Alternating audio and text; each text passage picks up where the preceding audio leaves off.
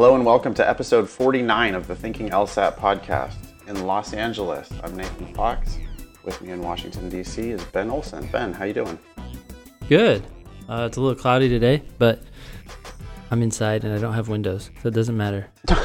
Okay. That's an awesome weather report. Yeah. It is sunny and warm in Los Angeles, as you might expect. I wore shorts all day yesterday on December 8th, which is a little bit crazy.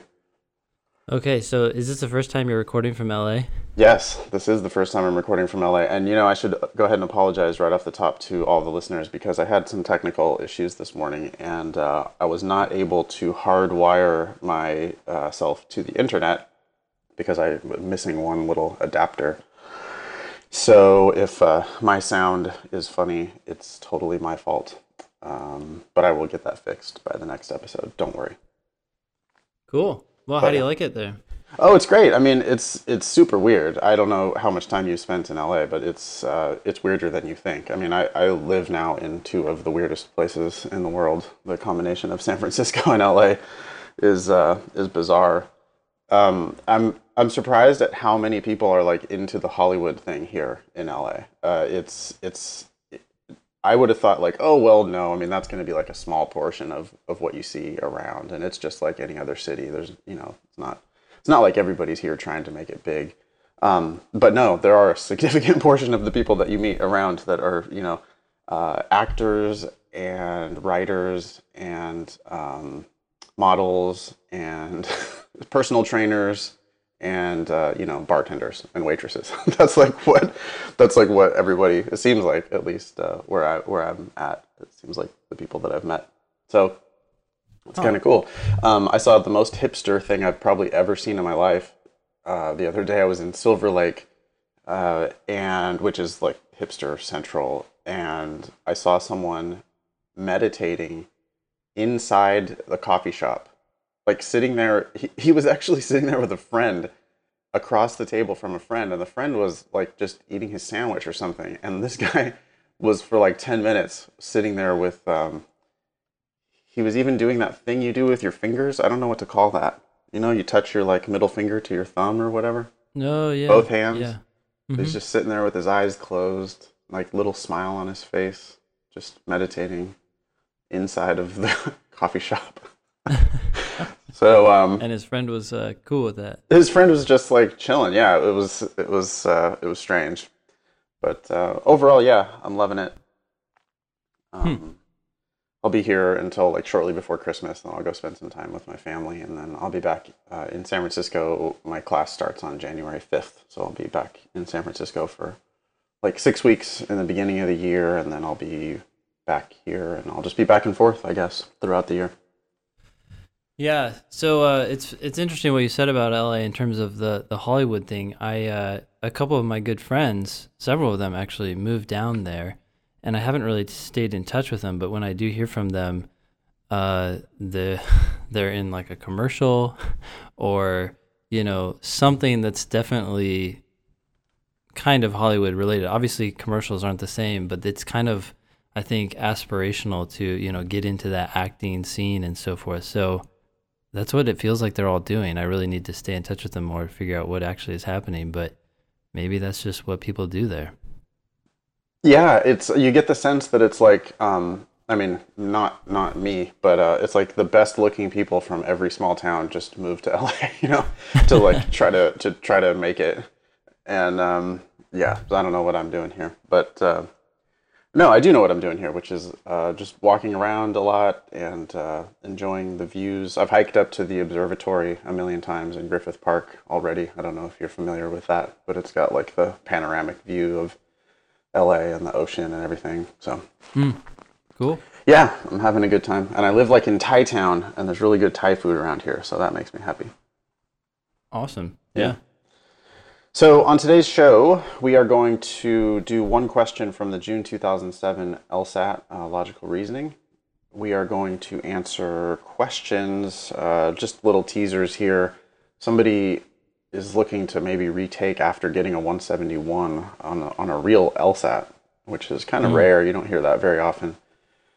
This is also going to lead us into a discussion of how private tutoring actually works. I think a lot of people don't even know what to expect from private tutoring, and so I thought that it might be useful if Ben and I just each kind of share our experiences about what we do when we do work with students one-on-one.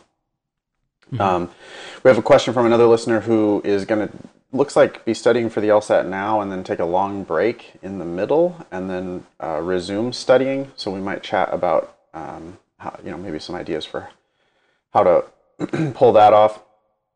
And then I've got a kind of a long email from a listener in Brazil with just several questions, and I thought that was kind of cool. I always like the questions that we get from around the world. So that's that. Sound all right, Ben?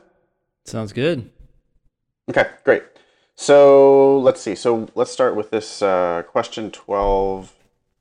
We're in section 2 of the June 2007 LSAT. Again, you can just Google June 2007 LSAT and this test will pop right up. So if you'd like to follow along with us, you can. We're going to do question number 12.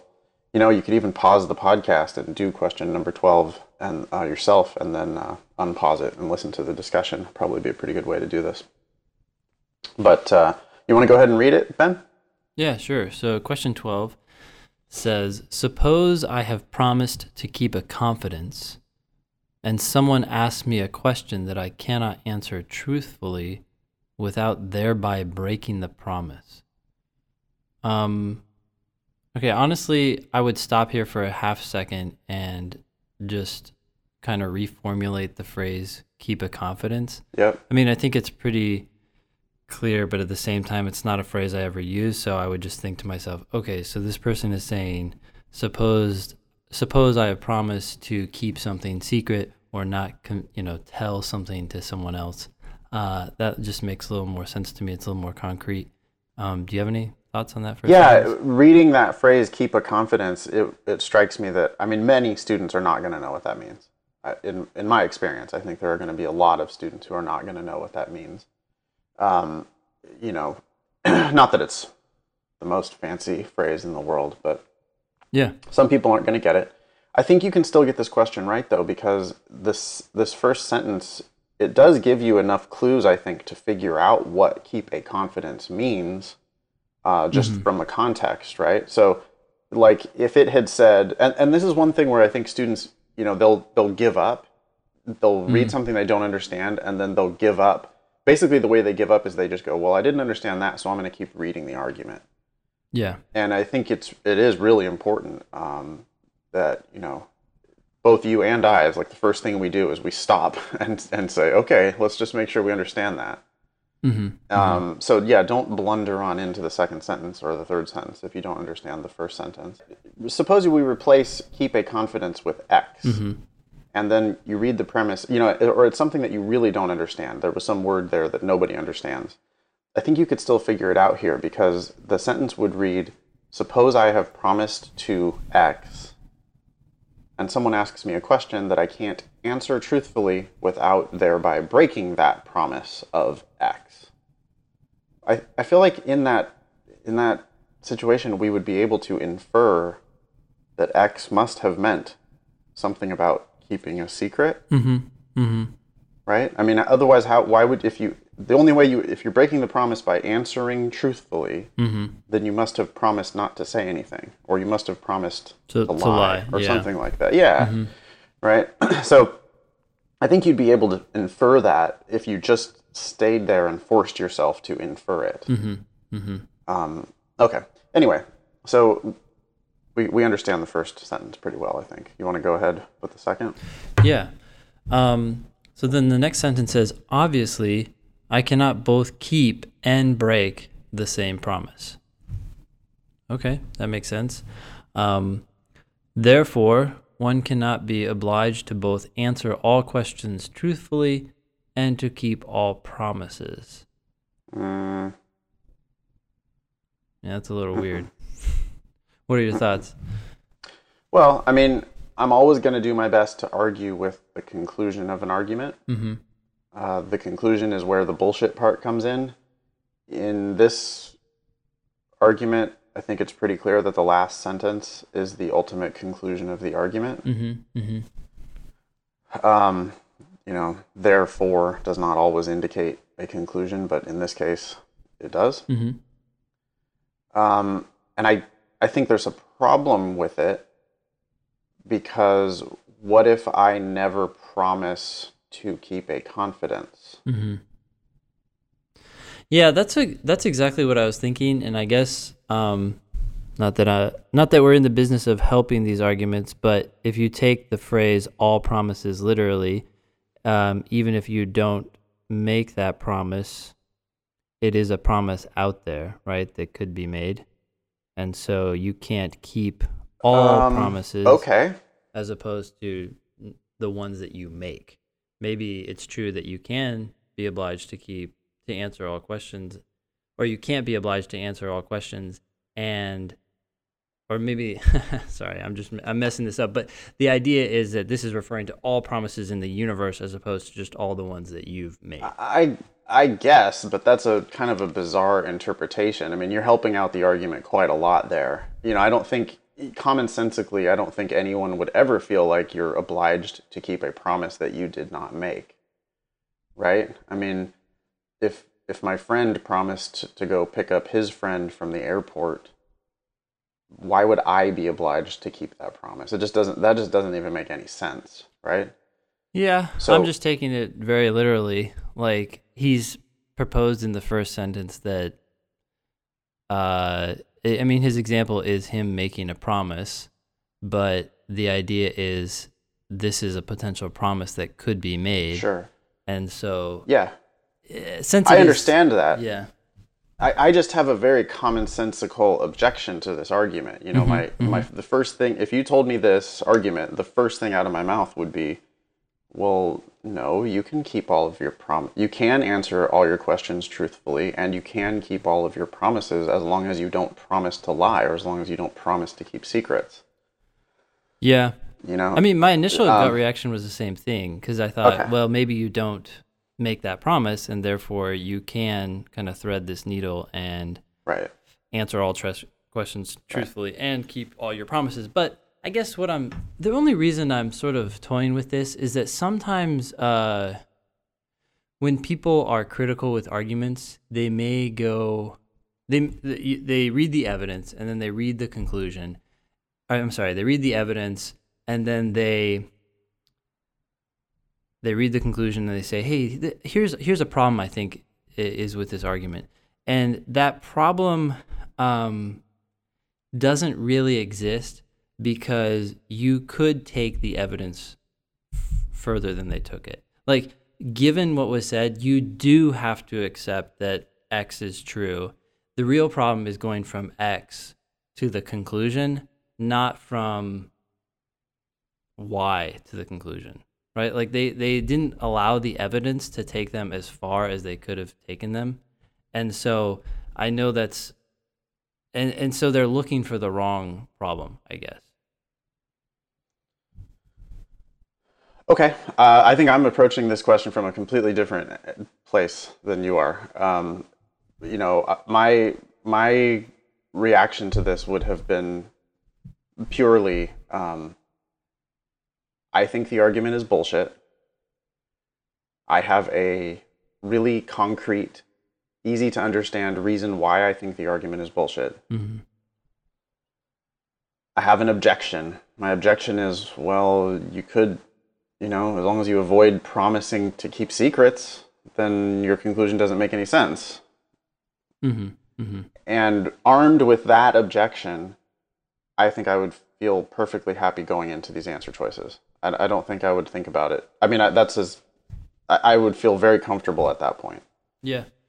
I guess I would think it's important to be aware of that problem, but also to be aware of the potential that this could be literally referring to all promises, which is what's written, and then that may not be a problem, or you may need to search for another problem. I guess I'm just going after this problem that I see with a lot of students, in which I'm telling them to be critical, which I think is really important, and an under, used technique or strategy or whatever, but a lot of times they say, "Oh, the argument's messed up for this reason," and they're going after something that's said in the premises or something. You're like, "Well, I know that that may not be true in normal life, but hey, they said this, so we have to accept that as true." Here, you're going after something that was said in the conclusion, which is totally valid. But I'm looking at Right. that conclusion, I'm thinking, yeah, but this could literally mean all promises, and that's what's written, and so I'm open to Okay. the idea that this is a I'm open. Yeah, I'm open to bizarre interpretations as well. I mean, I'm Whoa, open. whoa, wait, hold on. I wouldn't. I don't think it's a bizarre interpretation. I'm not going to give you that because it does say Okay. all promises. But yeah, I mean, I think being aware of those two things is a valuable thing, as opposed to just thinking that this is definitely wrong. I think just being aware that yeah, this could be legit since it does say all promises, as opposed Okay, to so let's see if we can find let's see if we can find an answer that makes us have the same argument, because okay, it says which one of the following arguments is most similar in its reasoning to the argument above. okay, yeah, And one technique so this is a matching pattern question. Many students find these questions to be really hard. I don't think they're as hard as people think. We've talked about this before, I think, on the show. They look really long, right? I mm-hmm, mean, this mm-hmm, question takes up its own whole giant column on the page, and we may need to read every word in all 5 answer choices in order to figure out the right answer. But then again, we might not, because sometimes these arguments, the answer choice arguments, will go off the rails early. And if they go off the rails early, then we could just dismiss them without even reading through the entire answer choice. yeah, So yeah, we'll see, we'll see. But what I would be looking for then is, from all I was going to do is go into the answer choices and look for an answer that made me feel the same way I felt when I read the given argument. And the way I felt when I read the given argument was, well, but why don't you just not promise to do that then? mm-hmm, And so I'm going to see if I can find an answer that has a similar kind of an objection. I guess on a deeper level, we would be looking for an answer that also made us have this existential argument that we've been having about the interpretation of that conclusion mm-hmm, about all promises and how we're going to choose to interpret that. mm-hmm. So anyway, let's read A. Okay, yeah. I mean, really quick, going into the argument, I'd kind of look for this structure too. It doesn't have to be in this order, but something about like there's these two options and you can't do both. Therefore, Sure. you can't do both, kind of. Sure. Yeah. Roughly speaking. Okay, so answer choice A says it is claimed that we have the unencumbered right to say whatever we want. Okay. It is also claimed that we have the obligation to be civil to others. But civility requires that we not always say what we want. So it cannot be true both that we have the unencumbered right to say whatever we want and that we have the duty to be civil. Wow, that actually sounds pretty similar. We have two things. We can't do both. Therefore, we can't do both. I mean, what are your thoughts on that one? I mean, I think I'd Yeah, keep that I mean, open. I would just keep it open, I think. I would just say, well, yeah, it's got hey, here's these two things that seem like they're at odds at each other, Mm-hmm. so they can't both be right. Yeah, It's parallel to that extent. yeah, I don't have the same objection to this that I had to the given argument, but it does have a pretty similar feel. mm-hmm. If I could eliminate B, C, D, and E, I'd be pretty happy just choosing A. Okay. So B says some politicians could attain popularity with voters only by making extravagant promises. This, however, would deceive the people. Okay, I'm a little. This seems like this is going in the wrong direction with some politicians, but let's just keep going. I don't know. Do Yeah. you have any reactions so far? I'd be super skeptical just because it's talking about some politicians. It's making me think that this is going to go down this like conditional reasoning kind of a path Yeah. with some and all and most or something like that, and that's just not going to match. Yeah. Let's just. Well, I mean, I'd be skeptical. I would keep reading just to sort of like Sure. nail it out. But let's see here. Right. So, since the only way for some politicians to be popular is to deceive, and any politician needs to be popular. It follows that some politicians must deceive. I don't know. I would have stopped reading it somewhere halfway through that second sentence. I think I would have stopped. We've got an only, we've got an any, we've got a conclusion now with some in it. It's just, I just can't imagine that that's the same thing. Yeah. Yeah, and we don't have, you cannot do both. You Right, can't do X and Y. right. It's just some have to deceive. Okay, so Yeah. C. If we put a lot of effort into making this report look good, the client might think we did so because we believed our proposal would not stand on its own merits. Wow. So we have this if-then statement that then talks about what the client might think. That's going into beliefs versus facts. I didn't see that in the beginning. Yeah, it's just not looking the same to me. Yeah. Yeah. Would you stop here? I know I wouldn't stop, but I mean, I do like. I guess I could. I already was skimming the next couple sentences, and I was just like, it's gone. Yeah. Yeah. So Anyway, maybe just keep going. Yeah. Okay. So it says, on the other hand, if we do not try to make the report look good. So this is like if A and then if not A, right? We did not see Right, that at right. all. And so, yeah, this is gone. Yeah, and then that conclusion there too. So whatever we do, we risk her criticism. It's like, oh, so we're screwed either way. That conclusion just doesn't match, right? Yeah. We can't do both. Mm-hmm. This one is like we're screwed either way. That's just not a match. Yeah, this is interesting. I think that what's happening here, and probably true for both of us in actual practice, is that you're reading the first sentence, you're becoming skeptical, and then probably in most cases, I don't know, tell me if you're different, but we are reading the rest, but so fast. It's really just to confirm that our suspicions are right. Would you say? Yeah, I read the arguments themselves super carefully, and then I read the answer choices with an intention of eliminating them. Mm-hmm. Right? Mm-hmm. I'm reading the given argument with an intention of understanding it and mastering it and knowing exactly what's there. I'm reading the answer choices with an 80% presumption that it's the wrong answer, and so I'm just not going to spend very much time on it. I'm looking for reasons to say no.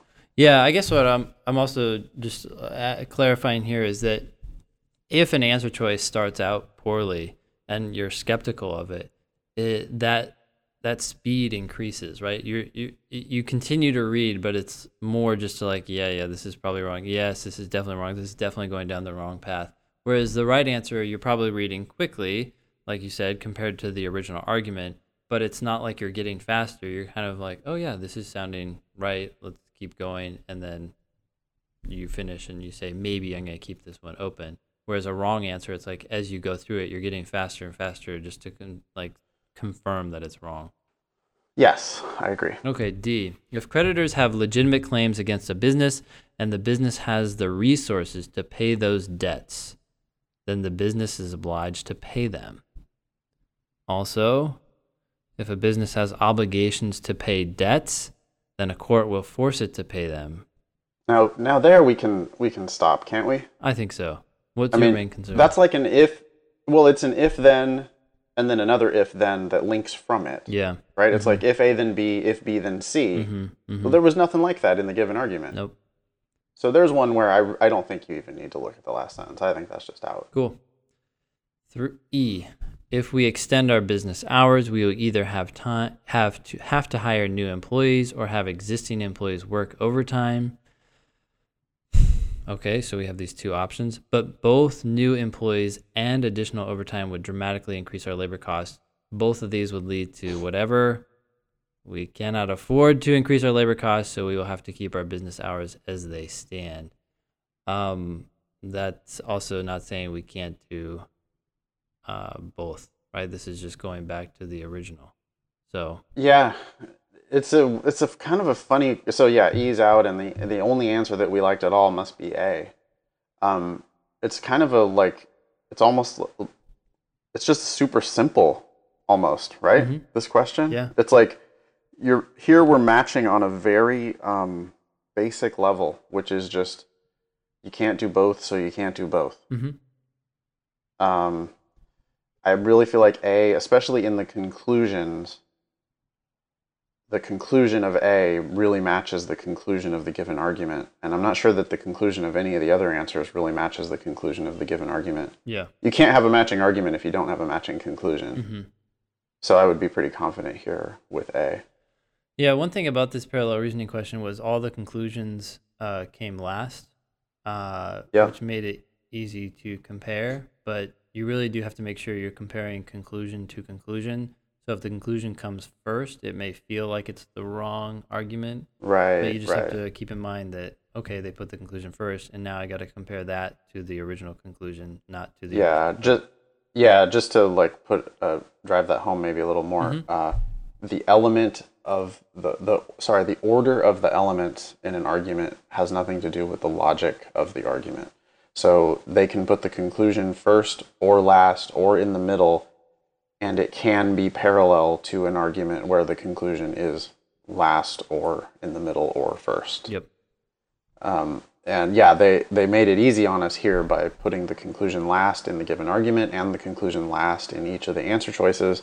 That does make it easier to kind of scan, but there's tons of examples of parallel reasoning questions where the given argument had the conclusion last and the correct answer had the conclusion first. That does happen. Yep. Cool. All right. Well, I guess that's it. As it turns out, my objection to the given argument had, I don't think, anything to do with picking the correct answer. So, maybe I was wrong in accusing you of interpreting the argument in a bizarre manner. No, I think it's actually a good point, but I think really sometimes people do that and they're like, oh, I wasted all this time to figure out what was wrong or whatever. But I think that process just forces you to become acutely aware of the argument itself and how it got to its conclusion, which is going to help you no matter what, you know?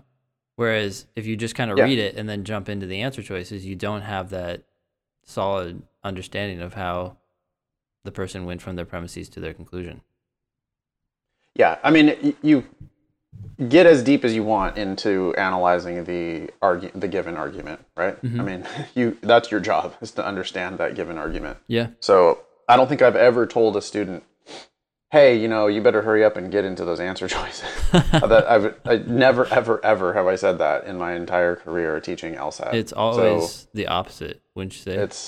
Yes, it is always the opposite. I mean, the biggest mistake that people make on logical reasoning is they just get into the answer choices way too quickly. So if we're gonna,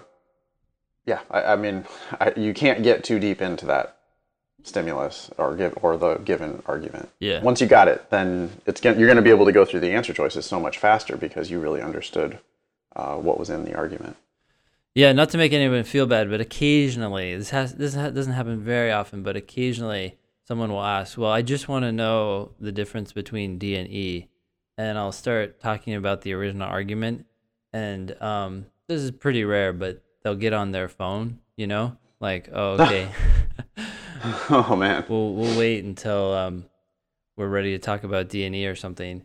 And I mean, I'm talking about the original argument because that's really what makes the difference between D and E, and it's more important than that. I think it's that approach that's going to help you with a future question. Sure, we can talk about the difference of D and E right now, and now you know the difference for this question, but how are you going to spot that in the future? So totally. Yeah, that's a really good point. I mean, in my classes, I don't know how you do it, but I have them, like, a lot of times just do a section of logical reasoning, and then they tell me which ones caused them problems. Yeah. And what I really want them to do is just say, hey, I had a problem with number 13. Then I want to just do number 13 together. Like, I'll read it from the top and like really dig into it, and I'm going to show them, here's how I would have approached number 13. Mm-hmm. But every once in a while, I'll get the student who will just be like, but I just want to know why E's wrong. Yeah. And it's like, well, I'm trying to tell you why E's wrong, but we can't start by just looking at E. Mm-hmm.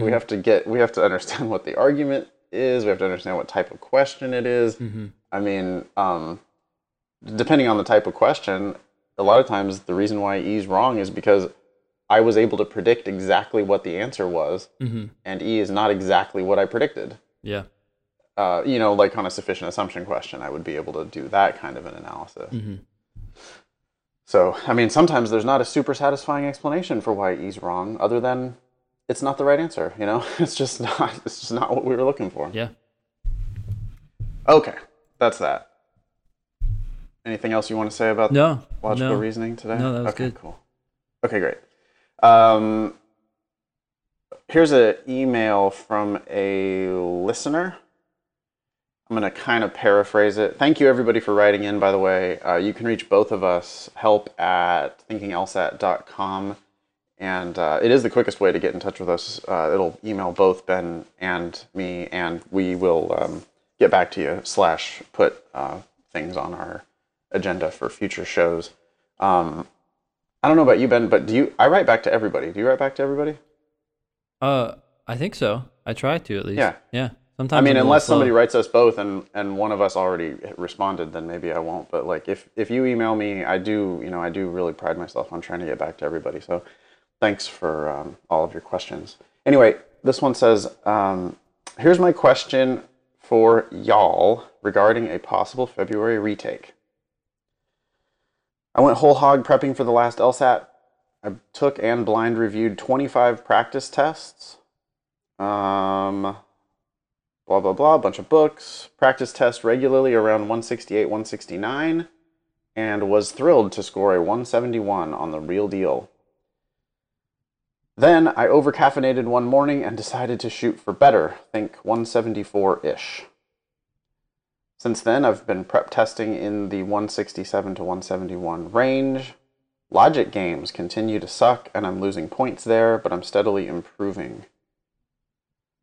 What bothers me is that I'm missing between 2 to 4 questions per section on logical reasoning and reading comprehension. The website I'm using to score practice tests tells me the ones I'm whiffing on are 4 to 5 star difficulty. So I'm not making stupid errors really, but you earn the same amount of points for stupid errors as and not as stupid errors. Yes, that is true. Okay, anyways, here are my 2 questions. Have I reached the either you're smart enough or you're not territory with these questions I'm missing? Are these questions designed to weed me out? Is the rational choice to make a graceful exit with my 171? That's one question. I don't know. What do you think so far, Ben? Well, I don't think so. I mean, I don't know if I'm answering this question. Well, first of all, to answer that question directly, I would say most people probably can go farther than they think. It's just a matter of how much time do you want to keep working at the LSAT. And there might be something about the way they're approaching specific questions that could just be fixed. And even, when they're scoring very high, they still aren't doing some small things that could tip, the scales in one direction or another for these questions that they're missing and turn them into right answers instead of wrong ones. Because they're almost certainly debating between the two most tempting answers. So I think that's a kind of a hard question to answer, but in general, most people can go further than they think.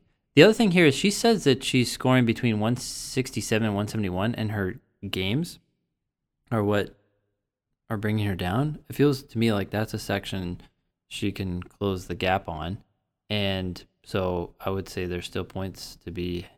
Yeah, I agree with that. She's writing specifically complaining about logical reasoning and reading comprehension. But if you're trying to score higher than 170, or higher than 171, I would almost expect that the games would need to be perfect in order to do that. Mm-hmm. Mm-hmm. Wouldn't you? I mean, that's how most students would get there. It's pretty rare that you see a 173 where the games are not perfect.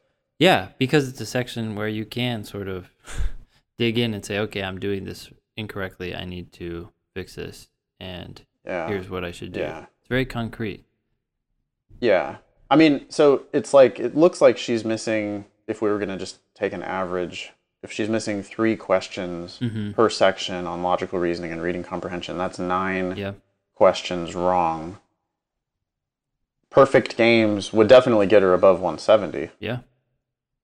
Um, I don't know. Yeah, that, I think I'd probably start there. What do you think about the? I mean, I also am. I want to echo your. Yes, you can probably go higher, but why? Mm. Do you have you decided? Is it a matter of pride, or have you decided that you, for whatever reason, you need higher than 171? 171 is awful high. I mean, that's 98th percentile, right? Yeah, it is. Um, And she's scoring between 167 and 171, which means she had the benefit of actually, I think she was scoring around 168, 169, she said, when took it the first time, and she got a 171, which means she hit the highest end of her range, probably, at least at the time. Seems like an yeah, opportunity to take it and run. Um, the other thing here is, I mean, there is a difference between applying with a 171 and a 174 at some of these schools, but is her time better spent on the LSAT, or is it better spent on like making the rest of her application better, hiring someone like Anne and investing that time and money in saying something that draws in these schools? I mean, I guess we don't know her GPA, but I don't know. I feel like at this point, given where she's scoring, it might be a better use of her time and effort. yeah. I envy the work ethic, and the perfectionism that all of these people have. It's very lawyerly of people to be continuing, to be not happy with the 171 and want to do better. Hmm. And I'm absolutely, maybe she can, and absolutely there would be a big difference at a lot of schools if she was, especially 175 or something like that. I mean, that does make a difference, Hmm. but it just could take a ton of work to get there. Hmm. Sounds like she's already been doing it though, so she's not afraid of the work. That's good. Yeah. Um, I would say perfect games is kind of step one. And then what do we think about these? She's missing ones that are labeled as 4 to 5 star difficulty. Do you think that means that she has reached like some sort of a hard limit, or what would you say about that? No, not necessarily. I'd really want to meet with her and have her explain what she did as she answered those questions. Right. And Yeah, her second, go ahead. sorry, just her second question was, I'm considering a few hours of private tutoring via Skype, but I don't know how to frame a request for what I need because there's no one question type I'm struggling with. Hmm. So she doesn't know what questions to ask, and that's preventing her from doing private tutoring. What would you say to that? Um, yeah, well, that's actually almost always the case. It's almost always the case that it's not one particular question type that someone is struggling with. Instead, they're struggling with the hard questions, just for all the different types, and it really has to do with the way they're analyzing those questions. So, if she met with you or I and started walking us through even just one question, but after two or three, there's often, I mean, I'm sure you have the same experience. You're like, wait a sec, this is a totally different question type, but you thought about the conclusion in the same way for these two arguments. And that's not the way you should be thinking about this. Or you completely ignored the word usually and then the word tends to in both of these cases, which just mean most. And, have you ever thought of that? Sometimes, Right. I think when people are scoring this high, a lot of times I might make assumptions about their familiarity with the test, but there are some lessons or different, specific ideas that might be kind of core or basic to the test, but they still haven't sort of wrapped their minds around those ideas 100%. They've just sort of intuitively felt like, oh, this answer is wrong or whatever, but not fully clarified in their minds why it is. So, Analyzing the argument. Yeah, I totally agree with that. I think it's funny because maybe it's because most prep programs or most prep books, they get so caught up in question types, like the technicalities of question types, mm-hmm. that I think that they don't teach people the critical skill, which is just reading the argument properly Mm-hmm. and really knowing what's there and really digging Mm-hmm. in. So many times I have an idea what the gist of the answer is way before I know what type of question it Yeah. is. And it's, because I've already spotted the gap in the Mm-hmm. argument. Mm-hmm. And so, yeah, for a student like this, I would, if it sounds like she's putting in the time, right? She's putting in the effort. Mm-hmm. Um, I think that this would be exactly the type of student that might benefit from one or two private tutoring sessions. Yeah. Um, she's already done she's done a ton of tests. She's read a ton of books. Mm-hmm. She's probably gotten all of the, knowledge. I don't think that she's missing any LSAT knowledge. Mm-hmm. But she probably could use somebody who is really an expert to analyze what she's doing and read through a few questions with her and just kind of talk to her about the way she's approaching it. And there would be absolutely no guarantees that someone like this could improve because she's already at a, really pretty high score. Mm-hmm. But those 2, 3, or 4 questions that she's missing on the logical reasoning, and even the reading comprehension, I mean, it could absolutely be that somebody like you would be able to just spot something that was like, oh, well, I see. You're not quite grasping this one issue, or your technique is just a little bit flawed right here. And it could be trivial to pick up 1 or 2 more logical reasoning questions Mm-hmm.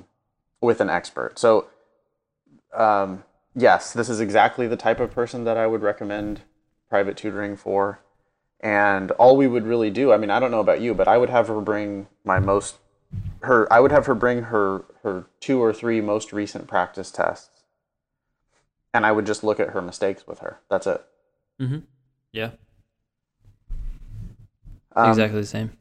Cool. Okay. So that's how private tutoring works. I mean, it's simple. It's, I don't know. People think there's like some magic or something, but all it really is sort of work through your mistakes and try to figure out why you're missing the ones you're missing. Because the fact that you're continually missing them means that you don't quite understand why you're missing them. Even if you think you do, I think there are subtleties or there are maybe a few different angles that you could be coming at it where you can see why the right answer is right in retrospect, but maybe we would have a trick or something that you could use, a way of getting it right the first time.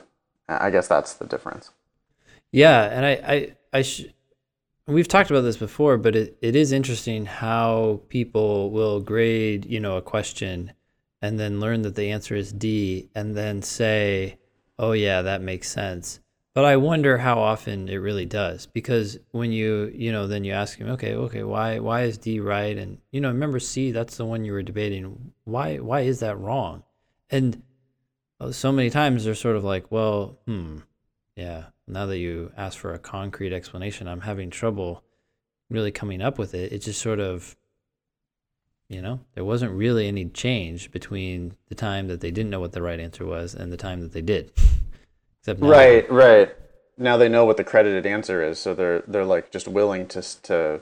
There's an ego thing there, right? Like people do that all the time, where if you say, I've learned that as a teacher, that if I say, do you understand? People will just say yes. yeah, But if I say, explain it to me, then they will have, a lot of times they would have said yes. But then if I say, oh, yeah, so just tell me why, and then they'll not really be able to articulate it, which indicates to me that they don't really fully understand it. yeah. I remember reading some book on that actual question. Do you understand? And a lot of times it wasn't a whole book. Sorry, that sounds ridiculous. But it was like a paragraph or a chapter on it. And they're saying that people, like you said, will want to say yes, partly for ego reasons. But a lot of times people are very, very sincere. They think it makes sense. But if you think it makes sense, then for a certain reason, and that's not the right reason, there's no way. It's like circular reasoning. You have no way of, Yeah. judging yourself and saying, okay, I'm wrong or whatever. So.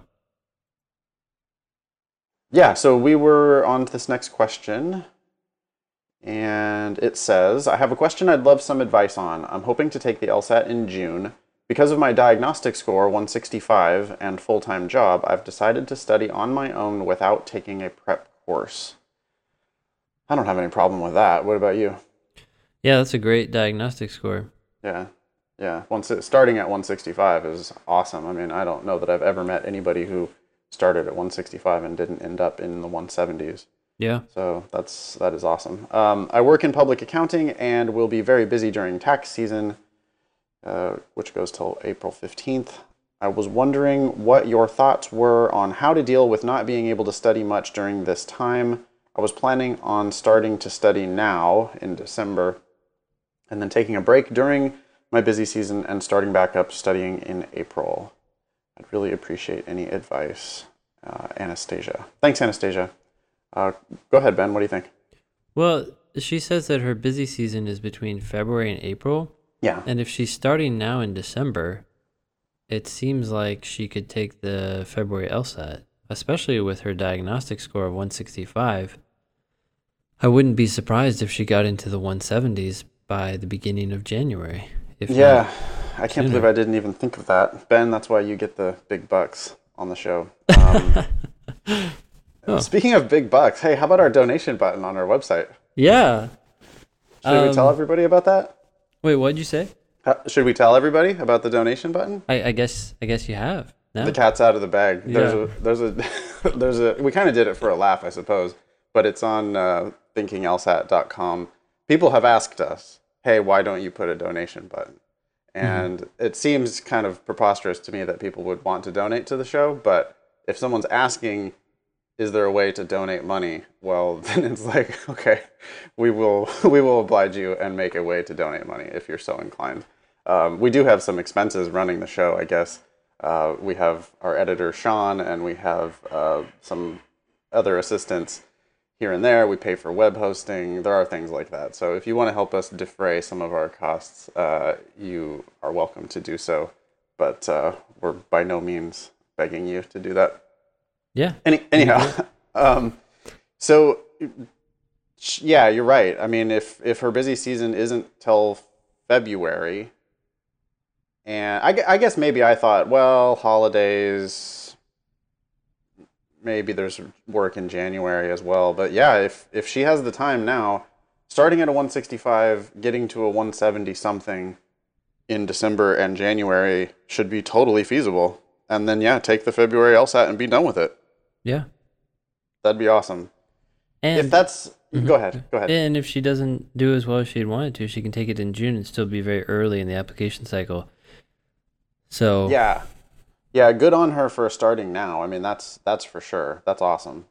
But totally not too late to start now pushing for the February test. Use June as a backup. What would you say if she wasn't going to take the February test? Do we have any tips for like how to sort of do it and then take a break and then come back to it, or is that even a good idea? Well, I guess I wonder how busy is. I do know some tax people, and they do get pretty slammed, especially right up to April 15th, because everyone is providing, all that information. So maybe there absolutely is no time, especially as they get closer to that date. But sometimes when people want to do this, or they want to go sort of slower over a longer period of time, I feel like they should still be doing something once a week, like even if it's just a 35-minute section, to sort of stay in touch with the test and the thought process, so it's not like totally starting anew later. But maybe she can't do that. I don't know. Yeah, I don't know how busy is either. I mean, I do know that they do the bulk of their work like for the year, in between January 1st and April 15th. Mm-hmm. So it's possible that she's just working 14 hours a day, 7 days a week, and has no time for anything else. But I do think that would be great. Yeah, your suggestion makes a lot of sense. Even if you can just do a timed section here or there when you have a chance to do it. Of course, you're going to review your mistakes thoroughly every time you do a 35-minute section. You have to follow that up by reviewing your mistakes, try to make some forward progress out of those mistakes. Mm-hmm. And then pick it back up in April. So that makes a lot of sense. I do think, though, you're right, Ben, that the pushing for the February test would be even better because she could just be done with it. Yeah. And Cool. if she doesn't get to where she wants to get by February, well, just withdraw and unfortunately lose that money, but not a real big loss, I think, overall. In the grand scheme of your $150,000 that you're going to pay for law school, yeah, the LSAC fee is just not that much. So, yeah, I like that plan of like sign up for February, give yourself the motivation to drive toward the February test, and then consider it almost like an option to take the February test, right? You're paying money for the option to take the test. Mm-hmm. Yeah. And then you can withdraw the day before if you want. If you're not ready, you can always withdraw. But someone starting at a 165, I mean, there's a lot of good things happen when you start at 165. So that's encouraging. Yeah. Yeah, that's exciting. Cool. Hey, speaking of money, we had a listener write in yesterday trying to get us to help sort through what schools to apply to. And she was saying that she's on I think it was I can't remember. I think she was saying that she's like on a budget and she can only apply to a small number of schools. Okay. And my feedback to her was, hey, have you been asking schools for fee waivers? And she was like, no, is that even a thing? She had applied for the LSAC fee waiver and didn't get it. And then she took that as, oh, I can't get fee waivers from any schools. But that's totally wrong, right? Yeah. I mean, it's totally up to the school what they want to do with you, and they may give you a fee waiver for reasons that are not related to your financial situation at all. Yeah. Yeah, and this student, I believe, was a really high scorer. I think she said something like her practice tests were some. Do you remember, Ben, from that email? Yeah, I feel like she was saying 171 between what she was expecting between 170 and 175. Yeah, which, of course, makes her a super compelling candidate. She said she was complaining about her low GPA, which I think was like 3.4 or something, which isn't even that bad. No. But when you combine that with a 170 anything, that makes you a super attractive applicant, and schools really want you to go there. I mean, that's the kind of applicant that's going to get scholarship money at the majority of law schools, and they would be. I'll be really shocked when you ask them for a fee waiver and they say no. That just does not happen all that often. Of course, they can say no, but I think they're going to say yes more often than they're going to say no when you're a really compelling candidate or whenever you have reasons. Many schools are dropping their application fee entirely these days. Mm-hmm. It's just it's a buyer's market. They're really desperate for applicants now. So anyway, if you're feeling the pinch on the budget and you want to apply to more schools, but you're not going to because of money, I mean, I think schools would think that's really tragic that you weren't going to apply to their school because of their application fee. Yeah. And, especially when you're a really attractive candidate. So. And I wouldn't be surprised if once she takes the test, she starts getting a lot of offers unsolicited. That too. Yeah. That's another public service announcement. When you sign up for the test, it really is in your best interest to check that box that says, yes, I would like to get unsolicited information or whatever from schools. Because, yeah, even in some cases, as soon as you sign up, people start getting offers, like free applications and that kind of stuff. Definitely, once you take the test and you get a decent score, you will start getting all sorts of unsolicited fee waivers, etc., from schools all over the place. Mm-hmm. So, yeah, I mean, I think that this candidate was in a good spot, but she just didn't even realize it. So I wanted to make sure that we put that out there. And worst they can say is no, right? Yeah. So go ahead and ask, and if they say no, then fine. But if they say yes, then that is $100 or whatever. So it's probably worth sending the email. Yeah. Cool. On to our next question. Mm-hmm. Cool. Big fan of the podcast, After listening to several episodes, I thought you might find my case interesting. I was born and raised in Brazil and went to the U.S. in 2010 for college. Kind of low GPA. Got a job as a reporter, stayed in the U.S. for a while, and then came back to Brazil a couple months ago. So, hello to South America. Yeah. I've been studying for the LSAT for a few weeks now. 5 practice tests, 153, 157, 163, 160, and 166. That's great. A lot of progress there. That's awesome. That is a lot of progress just for those tests. Quick progress in 5 tests, yeah. My biggest struggle is in reading comprehension. I've got a good grip on the games. Logical reasoning, missing 2 to 4 per section. Okay, looking at either the February or the June LSAT. So here are the questions. There are 3 of them. I'm not sure we actually have. I don't have answers for all of them, but I wanted to see what you had to say about these. So Sure. do you think I have a chance of getting a good scholarship at a good school even with my bad GPA, which by the way was 2.7, but 3.4 and 3.6 in his 2 senior semesters, which is not horrible. No. I mean, which is good, a lot better. Yeah. But 2.7 overall is really low. Wants to know if he can get a good scholarship at a good school. What do you think? I think he has a chance for 2 reasons. One, well, I guess it depends on what ultimately happens with his LSAT score, but given the progress he's made and the fact that he's kind of just getting started and has, the room to go a lot further, his score could go up. But I think he has a good chance because he did better at the end, and I think they're more concerned about your GPA at the end. I also think that having been born and raised in Brazil, he brings something to the school that a lot of applicants cannot bring. Just, an outside American perspective. Yep. They may want that for reasons that have nothing to do necessarily with his GPA. And so they say, hey, if his LSAT score goes up and his GPA was up at the end, they may feel like, hey, this is a risk we can take. It's a low risk that he's not going to do well.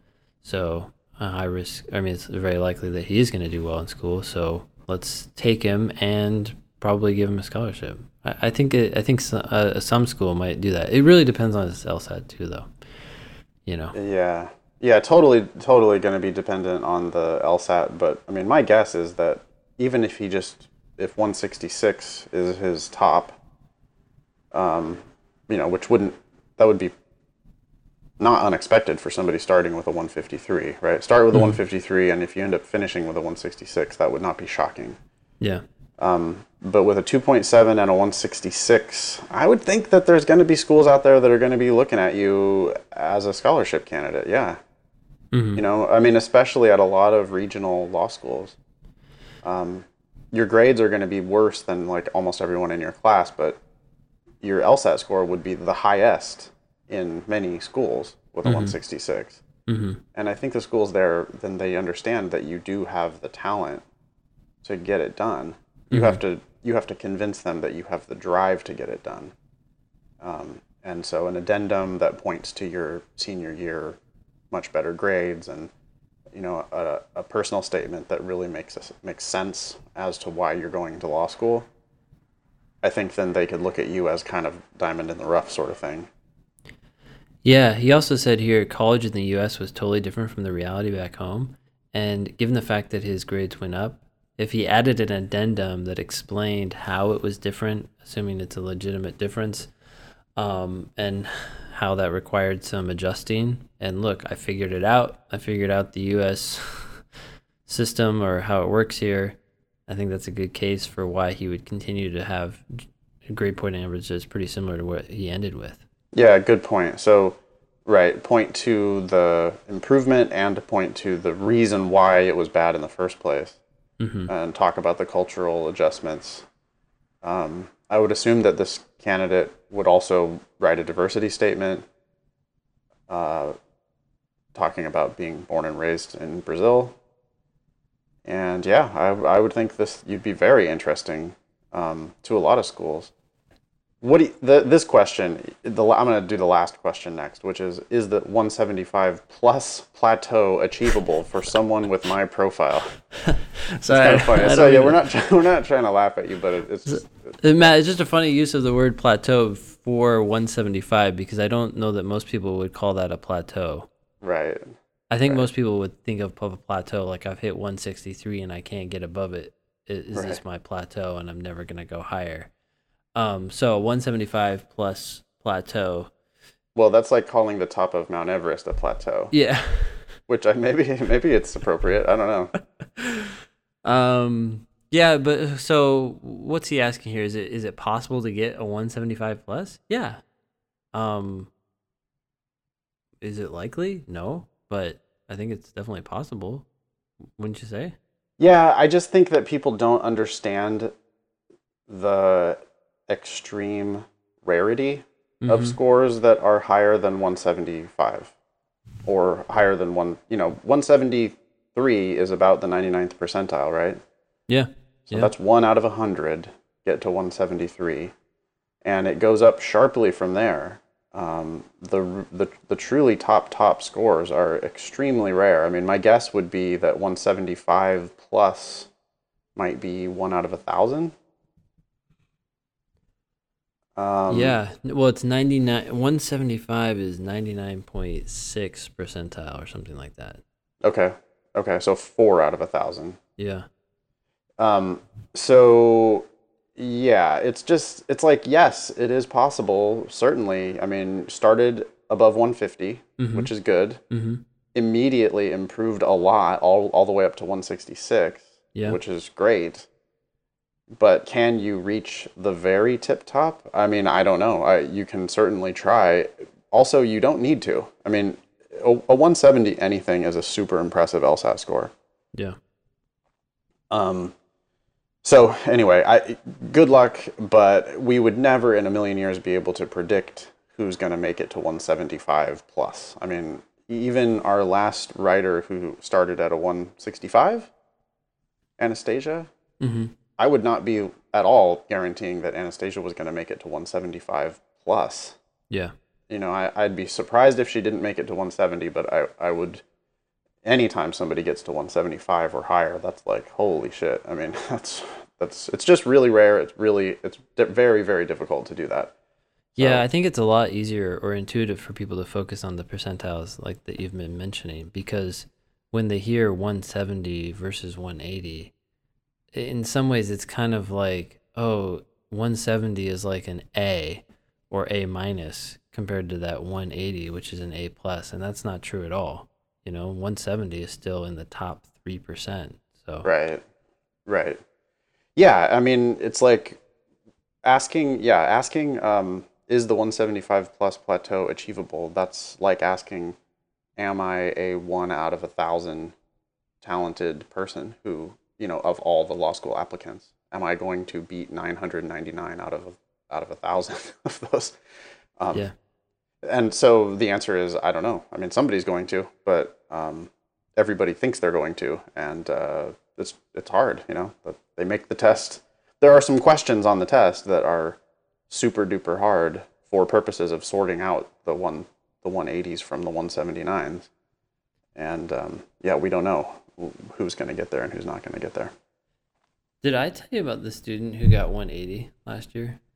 No. So it's a funny story because he was doing well, but after he took the test, I didn't hear from him. And he was just in the class. And so there's a lot of people in the class, and some people like to get back to me, some people don't. So it's hard to keep track of everyone, and I don't know exactly what happened to everybody. But 6 months after the test, he writes me and he says, oh, by the way, I got in law school. I'm excited, da da da. And then it was like, thanks. And then it was PS, or by the way, I got a 180. I'm like, by the way, that, I don't know. It just seemed, I don't know if he was just trying to be humble and not like you know, excitedly share that information or whatever, but I was his email was very nonchalant. So I Cool. don't know if he realized what he accomplished, but Where did he end up going to law school? If you remember. that's a good question. I actually don't remember, but I'm pretty sure it was Harvard. Okay. Yeah. But pretty funny. Yeah, that's awesome. I think I actually no. To add to this, I wrote him back and I said, "Oh, by the way, that's great." And I don't think he ever wrote back. So,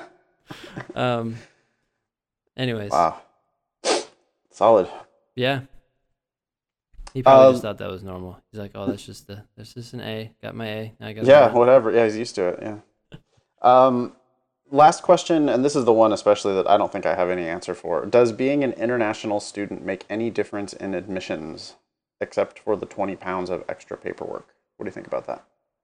Oh, well, I think this is what we were kind of talking about before. I think it could touch on the diversity aspect that the school, Yep. Is going to make you unique as opposed to just like everyone else who's applying with a 166 or whatever. Yep. I agree with that. I think the diversity thing is definitely going to be a feather in the cap.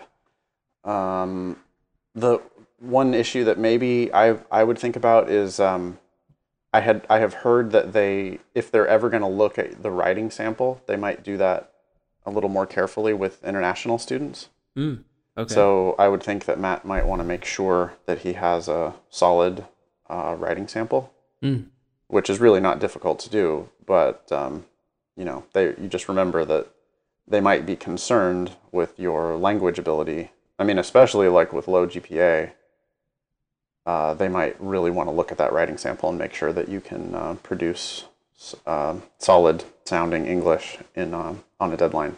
Mm-hmm. So I'd make sure you do that. I wish I remembered it. Do you remember what episode we talked about the writing sample? Okay, so apparently we talked about, was this recent? Because in episode 44, something came up with a writing sample. It totally could be. Yeah, it is. Okay, so it's episode 44. Yeah, and for anybody out there who is interested in the LSAT writing sample, I talk about it in my class, but I only spend like 15 minutes on it. Yeah. And I believe in that one episode, we covered just about everything that you need to know about the writing sample. Yeah. So that's episode 44? 44. Cool. I've even found in my classes sometimes people will ask about it and I'll be like, go listen to episode 44 of the podcast and you'll get everything you need to know. Cool. Well, I think that might be it for today. You got anything else you want to add, Ben? No, just that the search box is right below. If you're having trouble finding it, it's right below the donate button. So So first do the donation. Yeah, and do then the donation, you then can you search can for whatever you want. Maybe we should make it so that the search box requires a donation. Yeah, Like you have to put a quarter donate in the machine to make it work. Hey, whatever works. We could retire a day earlier. That would be great. Cool. Although I'm not going to ever retire. Are you going to retire, Ben? No, and I did ask my students last night. I said, okay, figure out what your neighbor's name is and what they do with $100 million. And then I said, if you would not go to law school, which actually probably is pretty rational with $100 million, but if you would not go to law school, you should seriously consider what you're doing now. Because it's obviously motivated, at least slightly, by money. And that may not be the best reason to go. Wait, consider what you're doing now. Oh, because you're here on the path. Yes. So why are you going on the path if you wouldn't go on the path if you had unlimited money? Yeah. That's what you're saying? Yeah. Sorry, that was a little... No, it's condensed. interesting. I like that. I mean, yeah. I dig that. I mean, I say a lot, I guess, that I think people should only go to law school if they feel like they're, won't be able to sleep at night. If they don't, like if you're just compelled to do the work that lawyers do, then that's a good idea to go to law school. Yeah. But like if you're doing it because you think, oh, I'm going to make a lot of money, or like, oh, this is automatic gravy train kind of thing. I mean, that's definitely not the case. No. Yeah. My roommate in LA is a lawyer. One of my roommates in LA. She has a friend that I met in law school, and goddamn, she works long hours. It's crazy. Yeah. It is crazy. I mean, it's like every night I'm thinking we're gonna have dinner here at the place, and it's like every night she's, finally wrapping things up at 8 p.m. so that she can drive home. Yeah. That's and she works at home sometimes on the weekends, and she's just, it's nuts. She loves it though, it's like she said last night that her work is the number one important thing in her life. But I mean, that's the kind of person that I think should be a lawyer. That's the kind of lawyer that you want to have, right? Yeah. Yeah. Because then that's not so much work. I mean, so you're gonna keep doing this forever? I don't know. Every year is different, but I don't see any reason to stop. It's fun. It's a good way to make money, at least for me. And yeah, it's fun. It's like it's very relaxing. You just get up and you talk with people. Class is fun. People like to joke around. And we learn some stuff at the same time. Yeah, I like it. Yeah, I love it too. I mean, anybody out there who hasn't, if you've never tried teaching, but you think you might like it, I would definitely say give it a shot to just try teaching something, because it is super rewarding, and it's also like you say, it's pretty easy life to just talk about the things that you know about. Mm-hmm. It's like, really? Yeah. We get paid to do this? Mm-hmm. So yeah, I think I kind of feel the same way. It is going to be weird, isn't it, to be like really old and still teaching LSAT classes? Yeah, that's why I wonder how long I'm gonna do it. But I guess that's possible. So yeah, cool. All right, well, I think that's it for today. Thanks everybody for listening.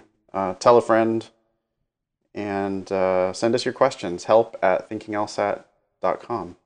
Anything else, Ben? Yeah, just Twitter, I guess, has continued to grow, so that's good. I think at least a little bit, and it's just at thinkinglsat. So Twitter @thinkinglsat. Cool, great. All right, guys, we'll talk to you next time. Yep. Thanks. Bye.